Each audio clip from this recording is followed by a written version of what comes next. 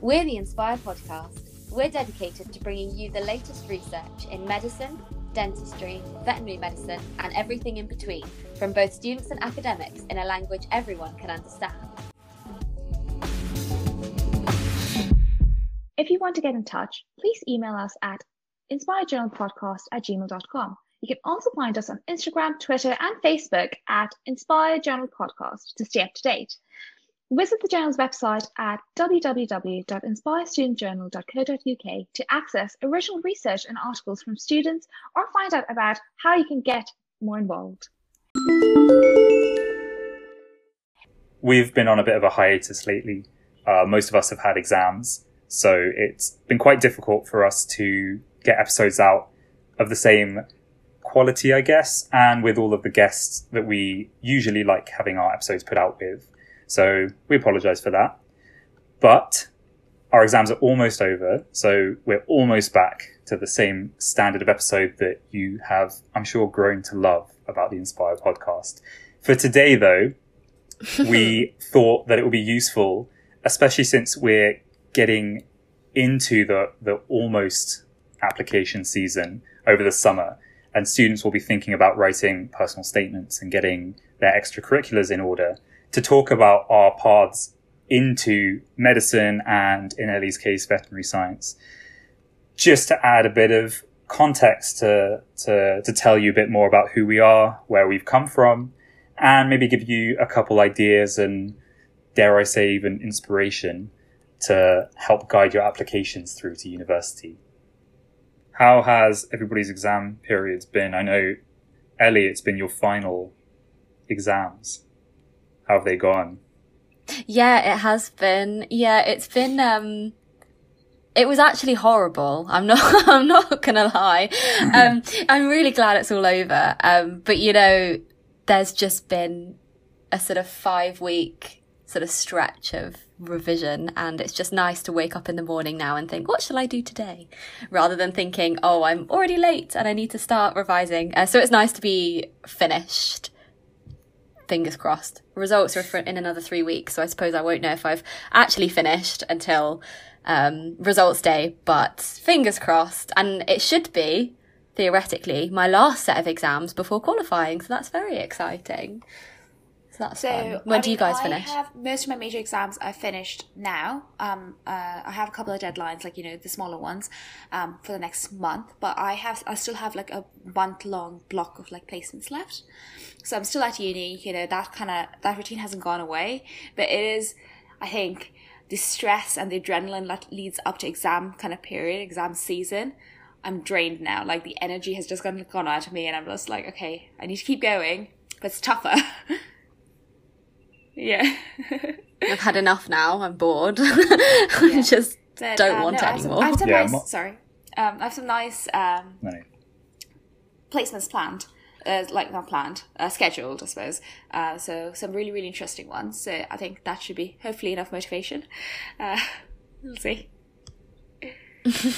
Mine finish on the 11th, but my exams aren't overall that stressful, really, because they're online at the moment, and I feel like not having to go to an exam hall takes away quite a lot of the stress that you normally would feel for the exams, and mostly being open book as well. There's not that same anxiety of, have I revised enough? You know that you're going to have access to your notes. Some of it's quite hard, especially doing like chemistry and things like that. Again, I haven't done that stuff since GCSE really, but it's not I can't pretend that it's particularly bad. And also most of my marks are based on coursework anyway. So I'm just looking forward to, I'm just looking forward to being done and being able to relax at the end of my year and have some months off to focus on adult things like learning to drive and all that fun stuff. We had online proctored exams, so they were still closed book, but they were all recorded through the laptop and through the screen, and it made me really freak out because I was doing the room scan thinking, gosh, I hope I haven't left anything lying around or there's like a piece of paper on the side, and what if that looks suspicious? So that was quite stressful, but I do wish we had open book exams last year when COVID started. No, but do you think like not having an exam hall kind of takes it away from an exam kind of setting? Like, I don't know, I'm probably not a lot of people would agree with me, but I enjoyed going to an exam hall because that kind of set me in that mindset. Whereas at home, it's harder to, I think, focus on that. I don't know. Not a lot of people. Yeah, I do agree. I think it was quite hard. I went into a separate room and sort of had a study that was my designated exam room, so I didn't revise in it or anything. I revised elsewhere and then came into the study afterwards, which was nice, trying to keep it separate. But again, also it was weird just finishing my exam and going into the kitchen and having a cup of tea and like not being able to talk to anyone and be like, how did you find it? And I hate talking about exams anyway afterwards. I'm one of those people that will literally just walk away from the exam hall, won't look up any of the answers and just pretends it didn't happen. So it was a bit weird getting into the mindset. I don't know. Start. I think I got used to it by the end of the year, but for the first couple I was like, oh, this is a bit strange. Like I'm at home. This is. I think I'm going to have to strongly disagree with you guys that exams as a concept, I disagree with, I think. And for me, I take the opposite. I don't like going to an exam hall. I don't like the stress of being in an exam hall. I don't think it does anything good for anybody. And I also don't think it really reproduces realistic environments where you're going to have to actually use that knowledge in real life. At the end of the day, it's a necessary evil that we all have to do and that we've all done to get to where we are now. So I think it's perfect time for us to move on to hearing the origin stories of Ellie, Natasha and Sam. I like you referring to yourself in the third person. Who wants to kick us off? I like it. I mean, I don't mind going first if you'd like me to. I can do that. I have a slightly different experience because from those who don't know, I'm from Ireland, so Republic of Ireland's in Cork. So when I applied to England, it was actually quite a similar process because I was counted as a UK student or a home student, just because of like different kind of policies and stuff they had.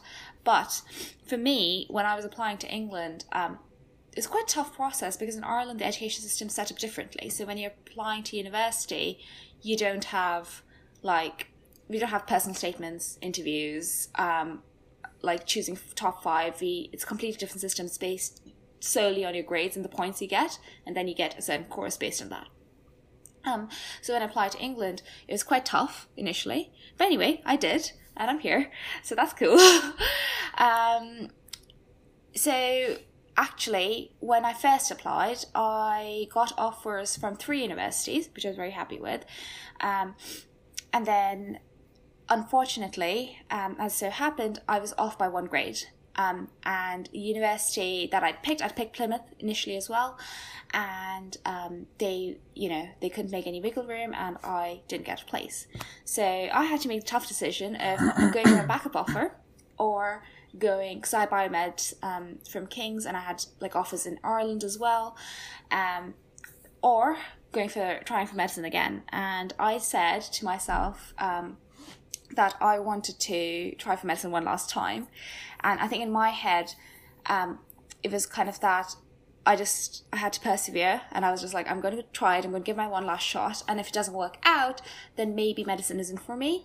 But I think I wouldn't have been happy with myself if I hadn't given myself that shot. So in Ireland, unfortunately, again, you can't repeat just one subject, because I know here, like speaking to people here, you can just repeat the one subject that kind of let you down at the end. But I had to repeat all my subjects. So I had to repeat all 8 of my subjects in Ireland, which was not a fun year. It was grueling. No. It was tough. But I got there. And I think, obviously, given for the second time, you have an extra year to study subjects. I did really, really well. Really, really proud of myself for that grade that I ended up getting in all my subjects. Overall, I did really, really well. And back in Plymouth this time did not reject me. They welcomed me. And I was here. Yeah. So, yeah, there was loads of ups and downs. It was a really, really tough decision going back to school. Like, I went to a different, obviously, I didn't go back to my school, the one I was with earlier. I went to a different institution that kind of was set up for like repeat students and things, so they're a bit more study focused, exam focused kind of a thing. But that's what I needed. Yeah. And yeah, it worked, but it was really tough, especially because like all your friends are talking about first year and freshers and their university experiences, and then you're just like, well, I'm studying to leave those subjects again. Like, it's sad. Yeah, that's such an inspirational story though. Like, you got there and didn't get there the first time round and stuck with it, and then managed to, especially the differences again that highlights between Ireland and England and the different ways that you had to repeat all the subjects. I thought, thank you. But you got there. Well done. Did you have to do quite a lot of work experience to get into medicine? Like, what was the sort of extracurricular requirement for Plymouth? Did you have to, I don't know, repeat your work experience? I think like you build a portfolio, isn't it, when you're applying for medicine? It's kind of like you do extra bits and stuff. And I think, like, my dad, right, he was very clear with me that he wanted me to make sure that I wanted to do medicine. And I think medicine has a lot of kind of glamour associated with it oftentimes, and it's not all rainbows and ponies, and it's tough work, it's intense, and it's hard to get into, and it's hard to sustain yourself and things like that. So I think work experience is key. I feel like you kind of need to do it regardless, like, to try and it shouldn't be just tick box for what the university expect from you. I feel like if you don't see how your work life balance is going to be and what your life is going to be like before you enter a career, I think that it's not very smart. So yeah, I didn't have to repeat like any of my work experience stuff. I did do extra work experience in the year because I was like, I had another year, so might as well kind of figure things out. So I did more volunteer work during that year. I did more work experience like in hospitals and things. A bit of extracurriculars.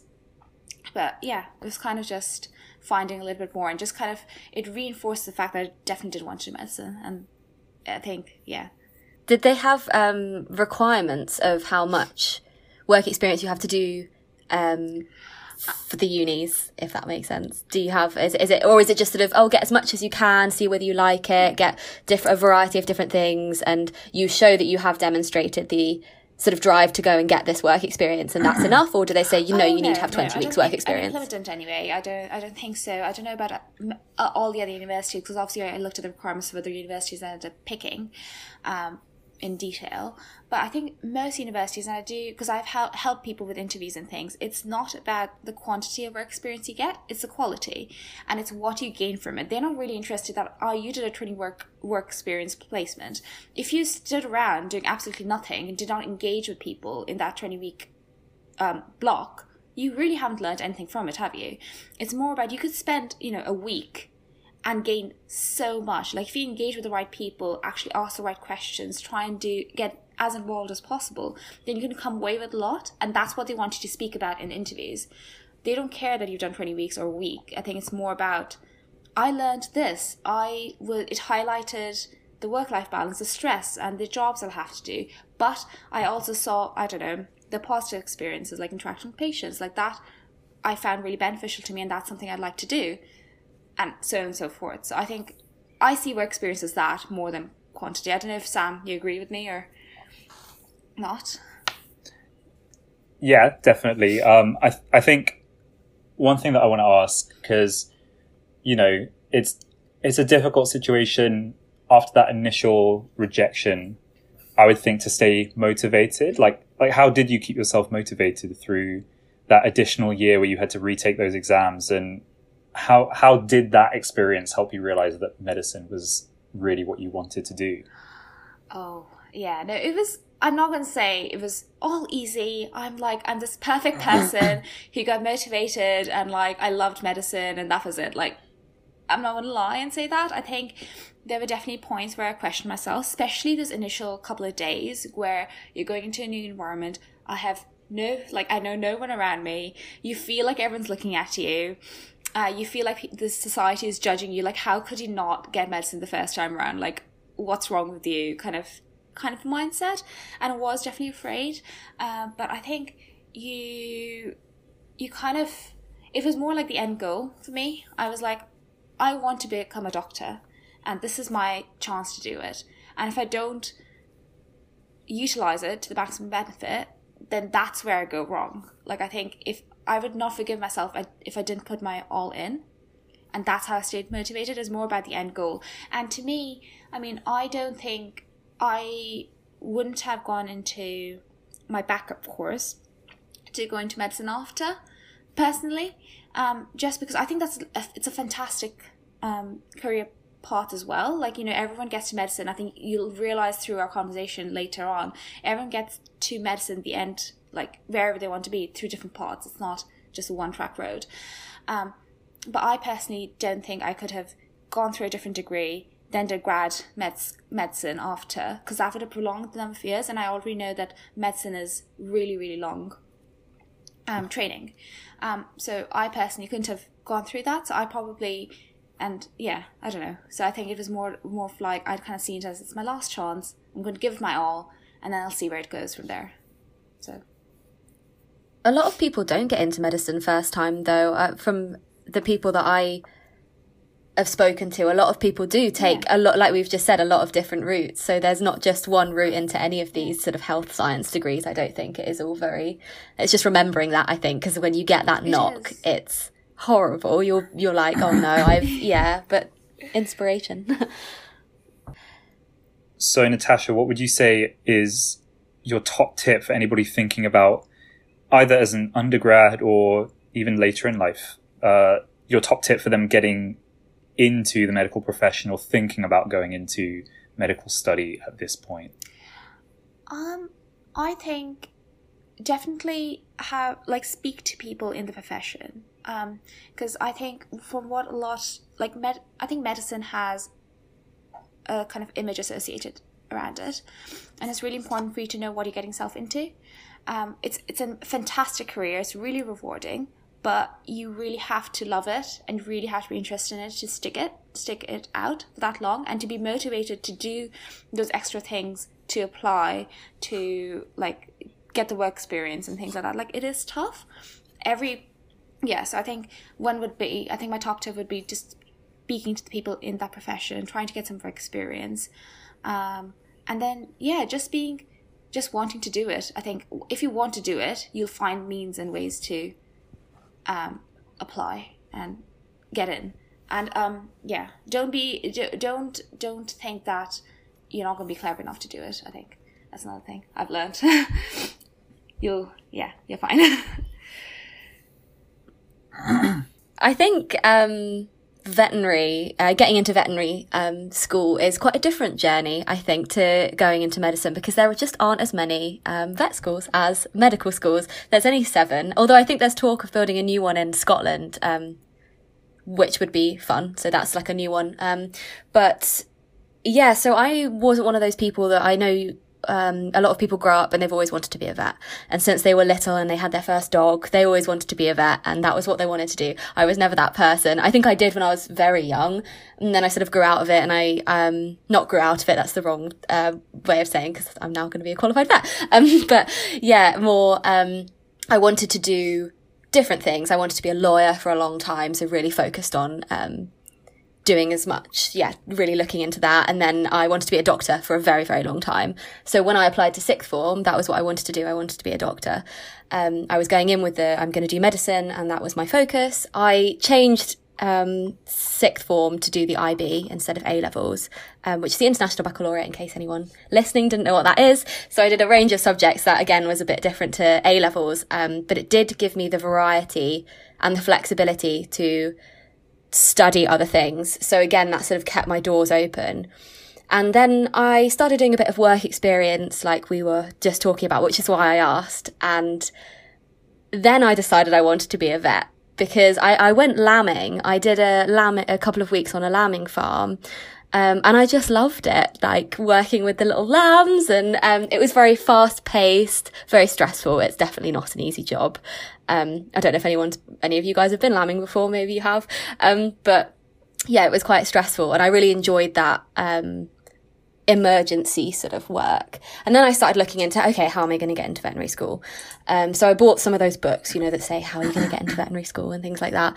And a lot of them said about work experience, which is why I asked you, Natasha. And a lot of the universities, well, all of the universities, you have to have a set amount of work experience. It's a set number of weeks. You have to have done at least 8 weeks of work experience before you can apply. Some of them wanted more. I think places like Liverpool wanted 10 weeks. If my memory at the time, I think it was 10 weeks. And I think some places even wanted about 20 weeks of work experience. Like, it really depended on where you applied. So I sort of thought, okay, well, I've got to start getting this work experience. And I volunteered at a vet surgery. Again, spoke to a lot of different people about being a vet. I did placements with horses, farm animals and companion animals. Because obviously, I know when you sort of picture your conventional vet, you think of the person who you take your dog to for their annual vaccination. But obviously we sort of forget about farm animal side of things, production animal side of things, lab animals, abattoirs, all of this, they all require vets, even government work, that sort of thing. So I really tried to get a sort of range of work experience.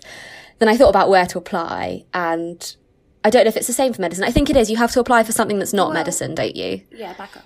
You don't have to. So but it generally...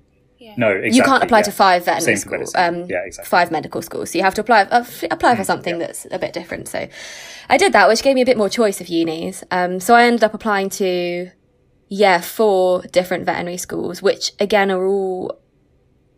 they were all different, because I think with just the layout of the courses and things, same with everything. We just didn't have enough choice. I knew I didn't really want to go to Scotland, so I thought, well, that rules out 2 of them. Then I just sort of applied to the rest. I got into Bristol, which I was really pleased about. And they were a place that sort of required that I had 8 weeks of work experience. Then we had the interviews and things.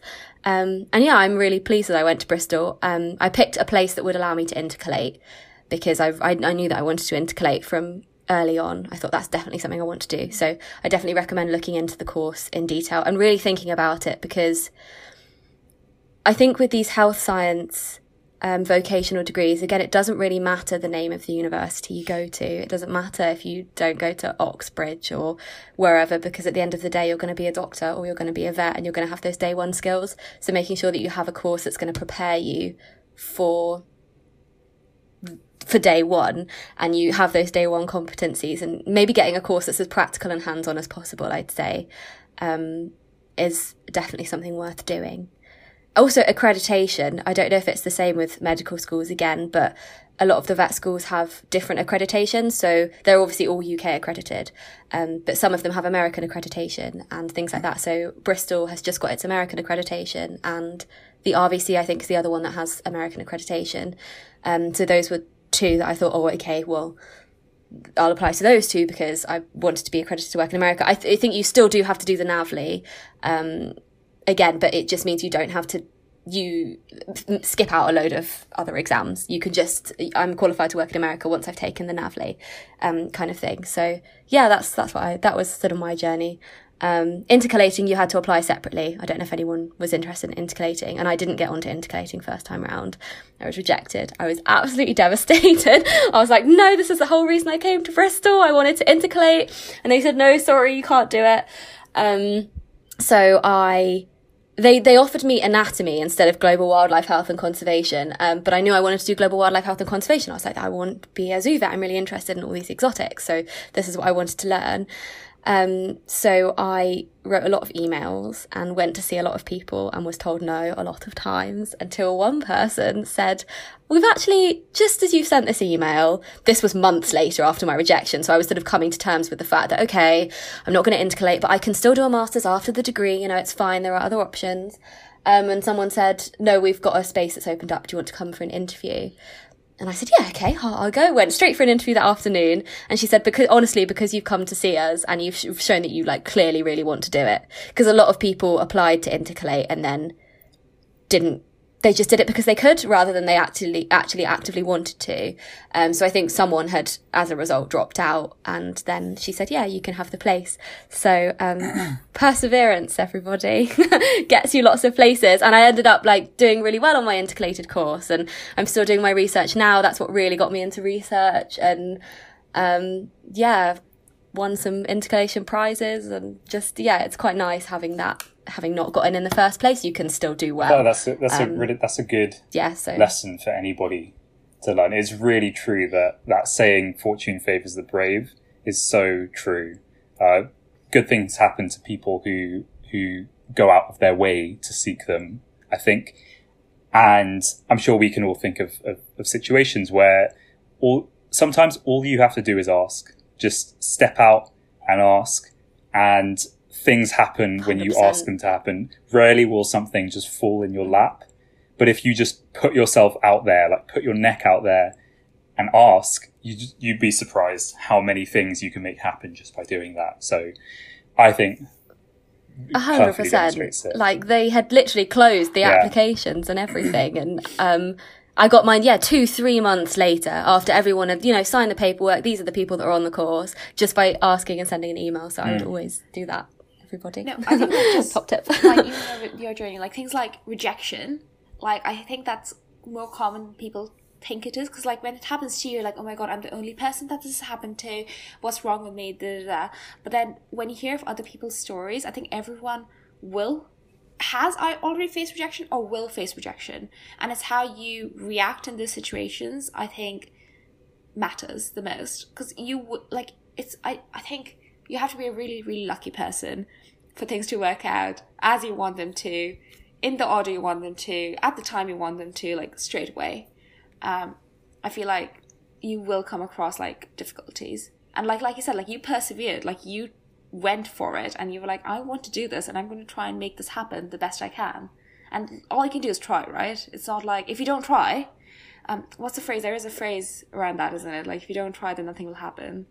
But it sounds much better than what I said. Yeah, there's well, that's what it means. I always say you miss 100% of the chances you never take. Yeah, that's the one. Yeah. That's one of them. Yeah, I think that might be the one. So, yeah, you can't be in the race if you don't buy a ticket. I was going to ask Ellie, for somebody who may be thinking about getting into veterinary science, because I don't think there's that much information out there about it. With medicine, everybody studies medicine, it seems, nowadays. But with veterinary science, it's really hard to find information on it. So if you had to give somebody advice on how to pick between veterinary science and maybe medicine or another healthcare degree or dentistry, what would you say to that person? What do you think some of the maybe litmus tests are for whether you should do medicine or not? I was told, would you rather stick your finger up a person's bum or a cow's bum? And I know that's really horrible. And I was like, definitely cow. But no, I'm joking. Like, obviously they both come with their own, merits and difficulty. I guess with veterinary, the thing that really drew me to it rather than medicine was, from more of an academic perspective, I suppose, than a practical perspective, that you get to learn about many more species. I loved the variety of anatomy and physiology and everything that we get to learn and how to apply that. And then also being an animal's advocate, because obviously they can't tell you when they're sick. And it's, I liked that side of things. But I would say for people who are undecided, definitely get work experience, because as Natasha was saying, you don't know if you really love something and want to do something until you've tried it. And veterinary is, again, one of those very demanding degrees. You have to have done, in the same way that you must do like medical placements, the weeks of even preclinical husbandry placements, the number of weeks I've spent on a dairy farm milking cows and shoveling, mucking out horses, and it's just lambing and going on farms. And I don't want to be a farm vet, that's not something that I'm particularly interested in, but that all comes with the degree, so you have to be very, very prepared that it's going to be horrible if you're not one to get muddy. You've got to do it all. So I think the only way to really know is to try it and try and get I suppose that's why they ask for so much experience when you apply. It's not just because they're being difficult and they want you to not get in and they want to show that you're not committed. It's genuinely because you'll want to know whether you can hack 16-hour days on lambing for a month, you know, or whether that's something you enjoy or whether it's something you don't enjoy. And if you don't, then that's fine. Go do something else, you know. So just, I'd say getting a variety of work experience would be my advice. I just had a comment to make quickly. I was just going to say, what highlight, like when you were applying for like your degrees, it kind of reminded me of my kind of process of applying as well. And you had to like really research, like for example, you wanted intercalation, right? So that was a part of your like criteria to like, this is why I'm applying to this skill. I think that's another, thing that you should always consider when you're applying for medicine or any,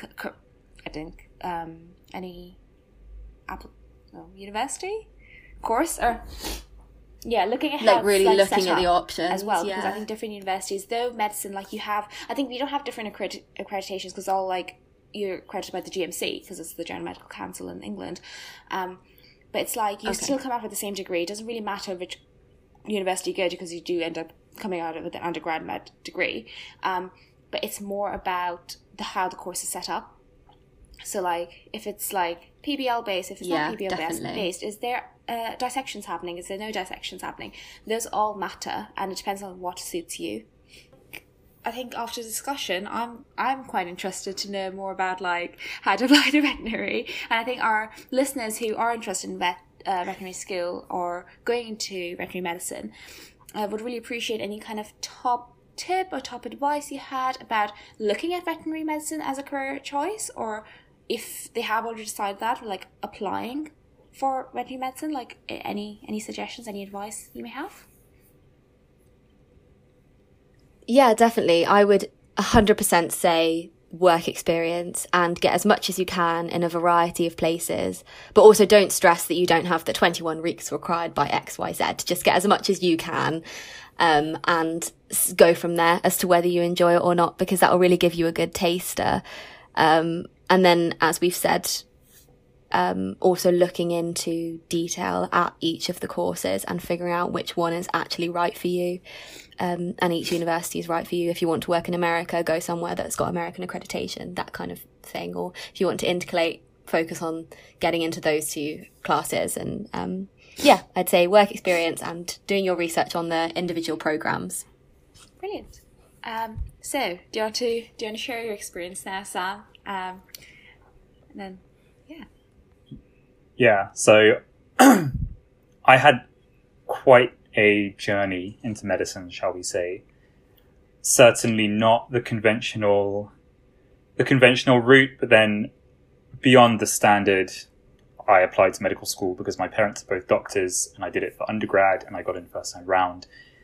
There isn't really, I feel, a conventional route into medicine. So I never wanted to be a doctor, quite frankly. When I was at school, we had a medical society and I quite enjoyed turning up to that and hearing the talks from doctors, things like that. And it was really interesting to me. But I don't know, it just never really occurred to me that I wanted to do medicine, quite frankly. It just didn't seem like a job I was particularly interested in. And I didn't quite know what I wanted to do. But at the time of applying to university, I had my eyes set on forensic science or crime scene investigation, something like that. So I changed my mind quite a lot of times when I was applying to university the first time round, but I eventually, after arriving at university, I landed on psychology at Cambridge. So I did my undergrad degree at Cambridge doing psychology, and I did really enjoy it. And by the end of my degree, I was thinking to myself, actually, I wanted to do clinical psychology. And I think it was one of those things where everybody has a bit of an existential crisis when they get to the end of their undergraduate degree, probably even postgraduate degrees as well, where you realize that soon you're going to be out in the world and you need to think about what it is that you're going to go and do. And so I had that internal discussion with myself, and I talked about it with my director of studies and my tutor and things like that. And I landed on clinical psychology as what I wanted to do. So I left Cambridge with a perfectly good degree, absolutely loved my time there. Obviously, very, very difficult environment to study in, very intense, but I loved every second of it because I loved my course. And I applied to a bunch of PhD programs in the US because I decided being half American, having lots of family in America, I would quite like to go and see a different country. I would quite like to go and learn learn clinical psychology, in the US. So I applied to a bunch of PhD programs, because generally if you want to become a clinical psychologist, you need a master's degree and then a PhD as well. So I applied, and I had to take the GRE and a bunch of fun American standardized tests, and I didn't get in to any of them. And I think up until that point, we were talking about rejection before, but I don't want to make myself sound like I'm blowing my own trumpet too much, but I'd never really hit a wall in my entire life up until that point. Everything that I had ever applied for and that I had ever done, I had got into, and I had done and I'd succeeded at. And I wasn't used to failure really at anything.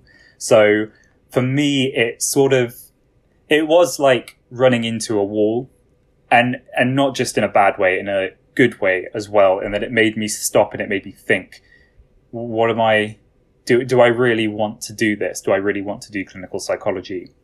And the answer was no. I definitely didn't. I think I realized to myself that, maybe this isn't what I want to do. Maybe something else will spark my interest. And so I sort of gave up on that thought of doing clinical psychology. So I went back to a dinner at Cambridge, a scholars dinner, because I won a little award when I graduated. And I went back both for that and also to watch a rowing event, because I was very big on rowing at my college in Cambridge. And I went to speak to one of my professors, who was always very, very helpful, and I got along really well with. And we just had a bit of a chat, and I just thought, I kind of just want to talk this through. I've been rejected from these clinical psychology programs. I want to just have a chat and just bounce these ideas off somebody else about what's next. And I had like a really good discussion with him, and he gave me some ideas of what else I can do with psychology, where else I can go, maybe research, things like that. But I remember it clear as day that I was about to leave his office, and you know how you just sometimes chat with somebody in the doorway when you're about to leave a room. And he just mentioned to me, well, I think something you may really enjoy is medicine. And I kind of laughed a little bit. I thought to myself, I can't do medicine. I did Latin, ancient Greek, and politics for my A-levels. How on earth would I be able to do medicine? And he mentioned to me that you can take an A-level, you can take A-levels again. You can do another A-level, you can self-study. And it just, there and then, it just sparked this idea in my head. I remember I went straight off from there and went to talk to some of my friends who were still at Cambridge, and it was all I could talk about was medicine. I never thought about that. And it was as if this puzzle kind of came together, that I think for a long time I had wanted to do medicine. I just hadn't put those pieces together and realized it. So from then on, it was really that one moment, as if a switch just flicked in my brain. And that was 100% what I was motivated to. So I went and I looked for the volunteering experience. I looked for the medical shadowing experience. I got a job in research as well at the University of Oxford, again, aided by my undergraduate degree. And I just went at it at 100 miles an hour. It was quite late though in the admissions cycle. So I kind of had to take a UCAT with 3 weeks notice. Went from not thinking I was going to do medicine ever to sitting a UCAT within a month was quite an experience. And I went through the application process. I thought I would have to end up taking a chemistry A-level, but I knew that I would have to take another year out if that was going to be the case. So I decided I'm just going to apply to schools this year round, ones that don't require the chemistry A-level, and see what happens. And I think this is important, I was adamant that I did not want to go to Oxbridge again. And I think it is really to do with the course. I've done Oxbridge before. I studied at Cambridge and I've worked at Oxford, and I feel like it's an incredible place to study and an incredible place to pursue your academic interests. But quite frankly, I didn't want a heavily academic medical degree. I wanted a practical, hands-on. I was 21, 22 at the time, and I felt like I really just wanted to be doing stuff practical. And that's why Cardiff really struck me. That first of all, they didn't require, well, they had a preliminary year course, but we'll get onto that in a sec. So I applied to a bunch of places, some of them graduate entry, some of them non-graduate entry, just normal undergrad. And my top choice was always Cardiff for the place that I wanted to go because it was near the sea. And I knew that there was very strong emphasis on CBL and PBL, and anatomy as well, and dissection. So for me, it was really like my dream course. And I wasn't trapped in that Oxbridge mindset, so it was fine. For anybody who doesn't know what those things are, PBL, patient-based learning, and CBL, case-based learning, are just more hands-on practical ways of going about learning the content. Again, every medical school, you learn the same content. It's just how they teach that content that differs. Is it going to be from a textbook or is it going to be from a patient? And I just prefer the patient side of things. So Cardiff was my top choice. And I applied not quite on a whim, but thinking that I would probably have to take another year out and sit a chemistry A level. And when I got my offers back, Cardiff said, we want you, but we need you to do a preliminary year instead, because I just didn't have the right A levels. And I could have taken another year out and applied to more schools and done the chemistry A level and had more options. But quite frankly, in my mind, I had been, against all the odds, in my opinion, I had been offered a place to study medicine, and I was reeling at this point when I got my offer. And it gives me like goosebumps just thinking about it again. And the thought, I had this place and all I had to do was go and do this preliminary year. It would have cost me a lot of money to take the chemistry A level anyway at that point. So to me, I'd been given a place at my ideal university to study medicine.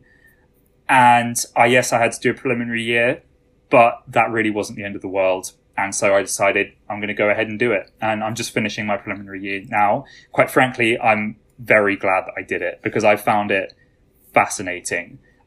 Just getting like a bit more of a broad introduction to like science in general. Like I've obviously done science before, but it's just been really great having that breadth of even doing like chemistry and things like that. Again, that may not be directly relevant to me as a doctor, but they're things that I, as somebody who just enjoys learning, I found really, really interesting. So I'm really glad that I ended up doing a preliminary year. And another thing, I'm really glad that I didn't do graduate entry medicine. And I know that graduate entry medicine is appealing because it's quick, but quite frankly, it's not that much more quick than doing undergrad medicine. It's only 1 year less, and it's very full on, and you don't really get time, I think, to absorb the information or do other things around the university. And at the end of the day, getting a medical degree is great, but you still need to have other stuff to put on your application as well. And I just felt that I would be able to do more research and get involved in student things much more doing undergraduate medicine than I would be able to do graduate entry medicine. So that's my twisty and windy road into medicine, and it's been great, and I'm sure it will continue being great. Yeah. That's so interesting that you chose, your advice about not doing graduate entry and choosing to do undergraduate entry instead, because I know that's probably something a lot of people toy with, whether they apply. It's the same with veterinary. You could do graduate entry veterinary or you can do undergraduate veterinary. And you are right, it is just the difference of a year, and I suppose it would just be so much more fast-paced.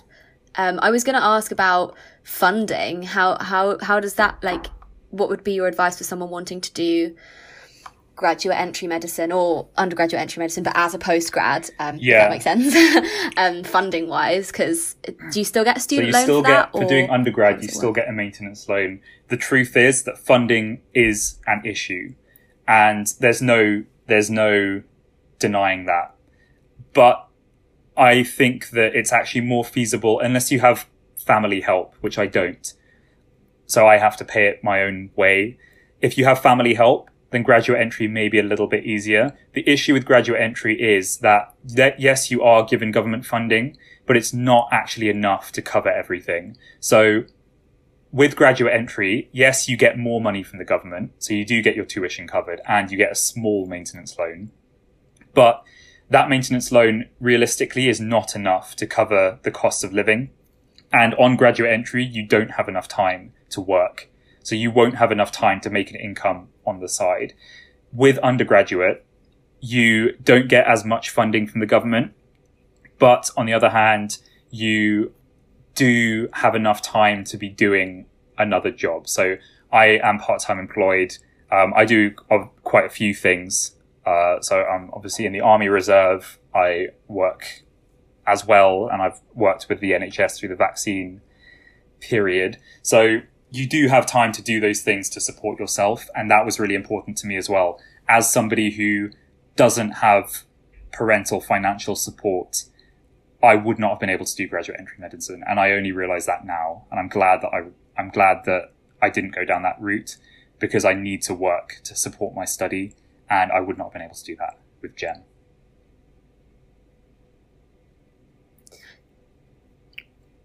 Go ahead. Yeah.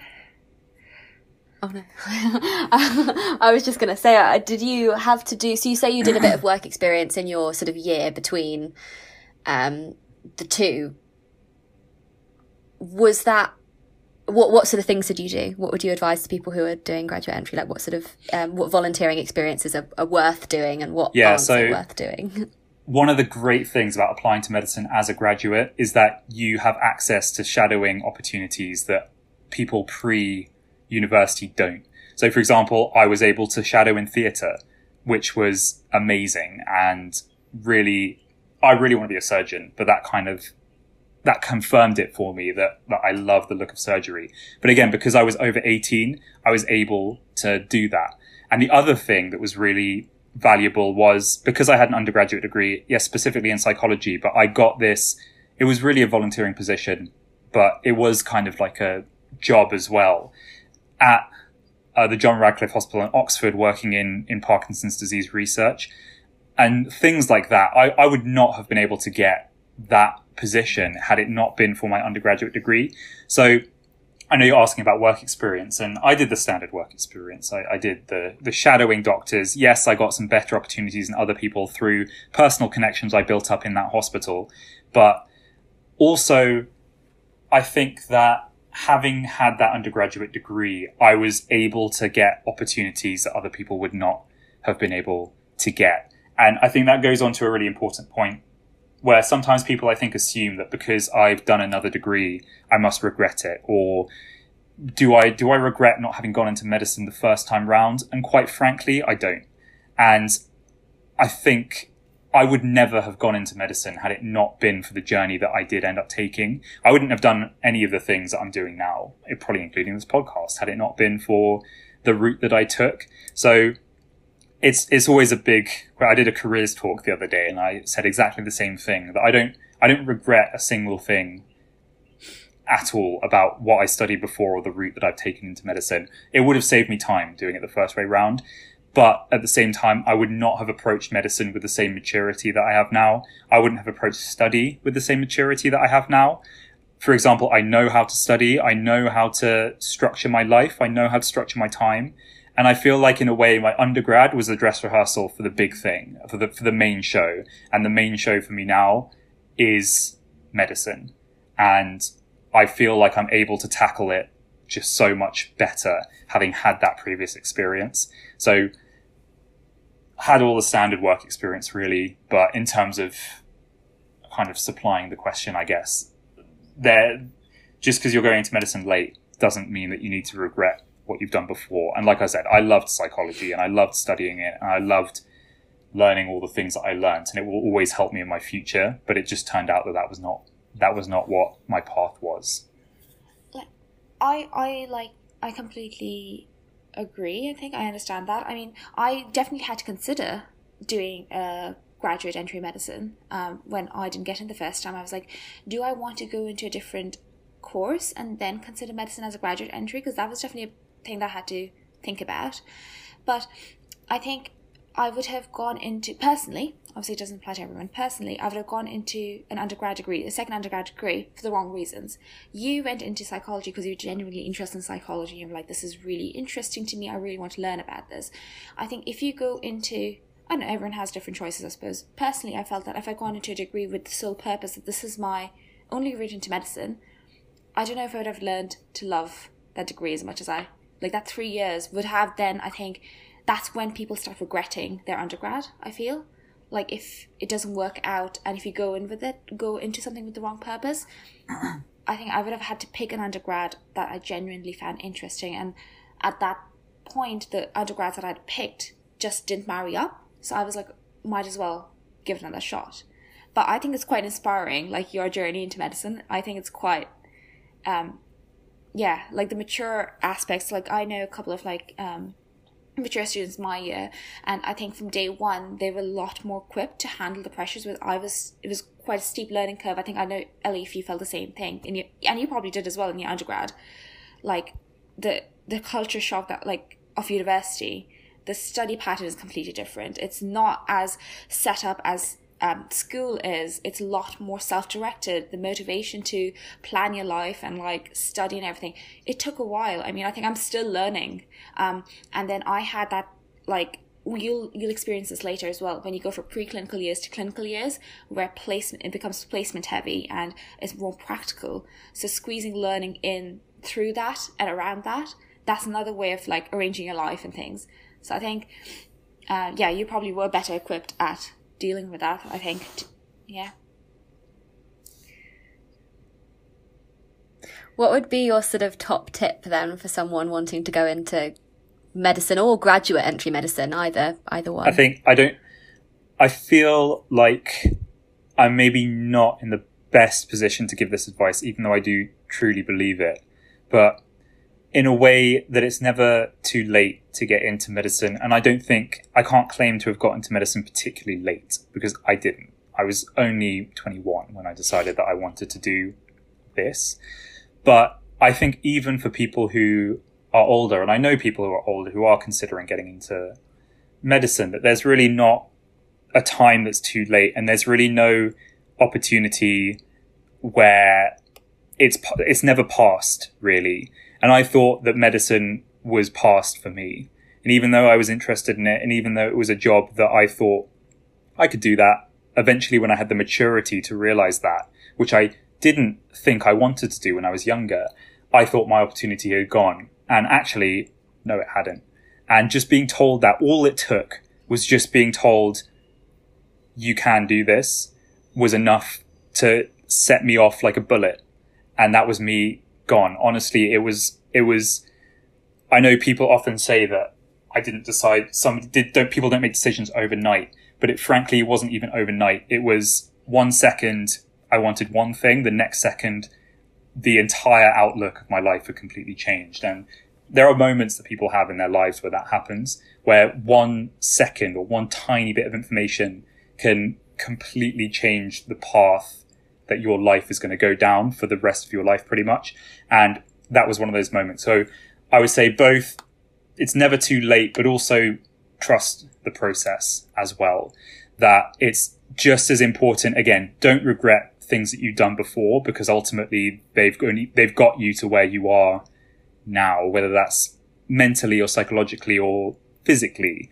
Those are the reasons why you are where you are. And you will be able to look back on it someday and say to yourself, I frankly don't really regret that, because it put me in the right state to actually approach the next thing. Even if you do end up going to university, like Natasha was saying, going to university and studying your fifth choice when you wanted to do medicine. Honestly, it may be through studying that fifth choice that you end up realizing to yourself, you know what, I don't want to do medicine. I want to do something else. And that's perfectly okay. But that is just how life works sometimes. And you just have to go with the flow sometimes and put a certain amount of faith in the process that you will be able to figure it out eventually. Thank you so much. I think it's been really interesting to hear everybody's different experiences and realising that there is no one set path into medicine or veterinary or dentistry or any degree or career path, really. And just to reiterate those top tips, which were to talk to people within the medical profession, get as much and as wide a variety of work experience as you can, and that it is never too late to change your career path or to go into medicine or whatever career or decide you don't want to go into medicine, you know, it's never too late. So yeah, it's been really good hearing everybody's different experiences. And if anyone is interested or has any more questions, then please do get in touch, because I'm sure that all of us are more than happy to help or offer any of our advice, any advice that we can. So thank you again, everyone, for joining us for this episode, a little bit different episode of the Inspire podcast, but hopefully we'll be back to normal with you soon.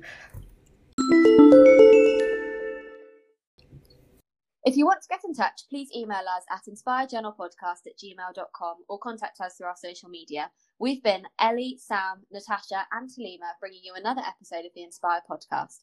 Please like or follow us on Instagram, Facebook and Twitter at Inspire Journal Podcast, and subscribe to our podcast on iTunes or Spotify or any other podcasting platform. Don't forget to leave us a review so we can continue to bring you the content that you love. We really are passionate about research and we'd love this podcast to reach as many people as possible, so please share with your friends and on social media. The Inspire podcast is brought to you by the Inspire Student Journal. You can visit our journal website at www.inspirestudentjournal.co.uk to find out more. See you next time. We're students and we're all still learning, so we appreciate any comments, feedback or error corrections in relation to the topics discussed. All research presented is correct at the time of recording. Any medical information provided does not constitute official medical advice. Consult your own physician for any medical issues that you may be experiencing. Views expressed in the Inspired Journal podcast are of the hosts and guests and do not represent the views of the Inspired Student Journal or of the institutions we are attached to.